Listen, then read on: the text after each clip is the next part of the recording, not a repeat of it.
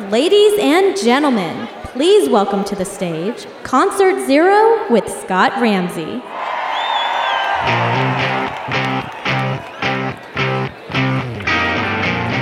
Hello and welcome to another episode of Concert Zero. I'm Scott Ramsey, your host, and today I have a very special guest, Kevin Deaton. Kevin grew up in England, and in the late 1970s, this whole part of the world became the epicenter of new music. And you were lucky enough to be at the right age to start seeing music in 1979 was my first concert, yeah. Kevin, what was your Concert Zero? So my Concert Zero actually was The Only Ones and The Teardrop Explodes at York University. I assume Teardrop Explodes was opening. Yes, they were. Because The Only Ones had their hit, Another Girl, Another Planet. Yeah. And it was a time when, you imagine we're 13 years old, 14 years old. It's a bit like trying to lose your virginity. All of our friends were really excited about new music that was coming through. So it was a time we just had punk had kind of fizzled out. Punk had been this democratization of music. Prior to that, my brother, who's a bit older than me, I'd been listening to all his music. Alice Cooper, Roxy Music, early Bowie. But that was his music and his generation. And it was all a bit sophisticated and a bit upper class, if you will. And then along came the Sex Pistols when we were like 10 or 11 years old, and the Clash and the early Jam. And those were working class lads who'd picked up guitars, could barely play guitars, and now were making music and making vibrant, aggressive, violent music that we as, young teenage boys thought, oh, it's just a dog's bollocks. This is fantastic. And we wanted to be part of it. I was thinking about this on the way over that in the late 70s, English youth was very tribal. You had to be part of a tribe. And so... Tribal by city or by neighborhood or it was by literally your interest. Okay. So in the north of England where I came from, I came from the city of York, you were a northern soul boy. So you went to the Wigan Casino and you danced all weekend to really rare, obscure, black 60s soul music. All right. And if you weren't a soul boy, then you were into heavy metal and you were listening to Motorhead and you were going to see those concerts and drinking cider and riding motorcycles.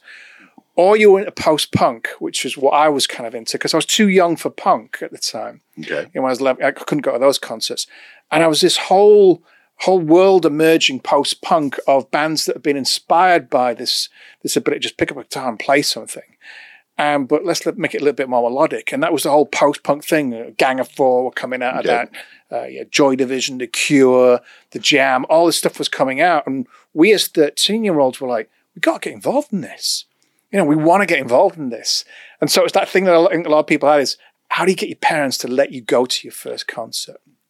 At 13. At 13 years old. And so I had to rope my brother in. And because me and my friend Stephen Bryars went to this concert and we were at school together and he goes, hey, this band's playing. My brother's going to take us. Can you get your parents to let you go?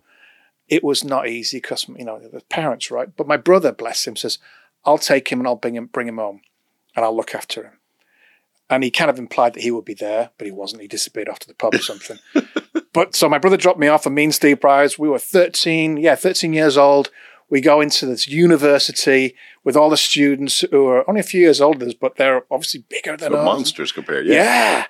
And we get into the gig and we just feel the vibe. This is going to be fantastic.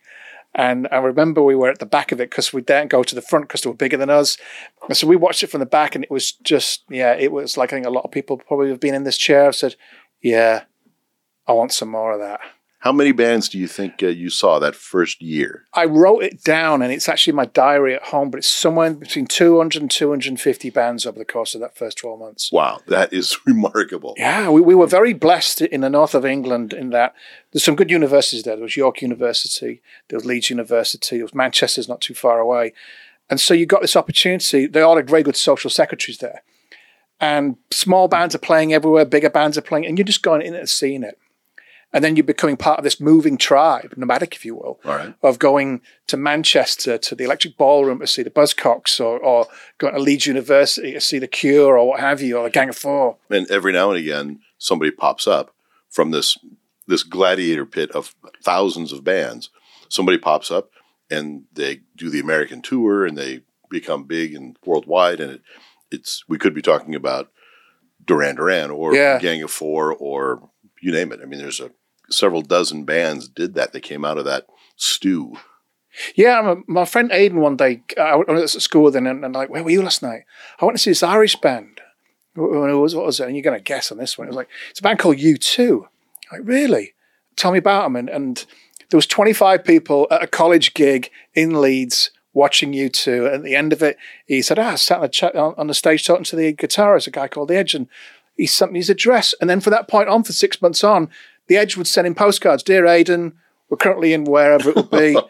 Wow. And at the time, I was like, that's quite cool. And then, wow, you can talk about exploding. And then they're going to become the biggest rock band. Yeah. Yeah. If you could wave a magic wand and see any artist who's ever lived, Right. who would it be? I've thought about this because it's one of those great questions I think people ask. And, you know, some people say the Beatles, whatever. But to me, I think the seismic one would be Hendrix. It would be Hendrix because it's a little bit like, in a way, if you look at airplanes and then you look at the stealth fighter when it comes out, you go, well, hang on, there's a gap there. There's a gap between what normal things are and what this is. And I think when Hendrix came through, there was somehow a gap which he'd not followed the dots. And he was so radically different from anything else that had come through, but was still consumable, that to have experienced something like that, I think would have been like, whoa, that would have been amazing. I really would love to have seen what Hendrix would have done if he hadn't passed away. Right. Because he was so different. He had so much, he was looking at things in a different way. It's a bit like Gaudi. You know, if you ever go to Barcelona and look at his architecture, you got to think, well, I need to get the drugs that this guy gets because they're really, really good. Because he's seeing things completely different from what you're seeing it. And Hendrix was seeing things completely different and seeing that instrument and going, well, I'm going to play it. I'm going to play it. And amazing. So that would have been the one that I would have loved to have seen. There's not been too many musicians, I think, that have been able to truly take that baton and carry it forward. You got all these sort of technical guys of the hair metal bands in the 1980s who were technically spectacular, well, from speed point of view, but they weren't doing that kind of psychedelic floral expansion that he was doing from a sound point of view. I mean, he was sonically genius. Yeah. Well, Kevin, I want to thank you very much for welcome. joining us today. This is fantastic. A little peek into late 70s, early 80s England. Thank you. Yeah, you're welcome. Please listen, like, share, and follow Concert Zero. That's all one word, Concert Zero, on Apple Podcasts and wherever fine podcasts are available. You can also check out our website, concertzero.com, for past episodes. And you can find Concert Zero on Facebook and Twitter, or Concert Zero Show on Instagram. Thank you to our sponsor, Project Barley in Lomita, California, and our amazing crew, Chris Youngie, Brett Abbott, and Jeff Lloyd. And me, I'm your host, Scott Ramsey. Thank you again for listening to Concert Zero.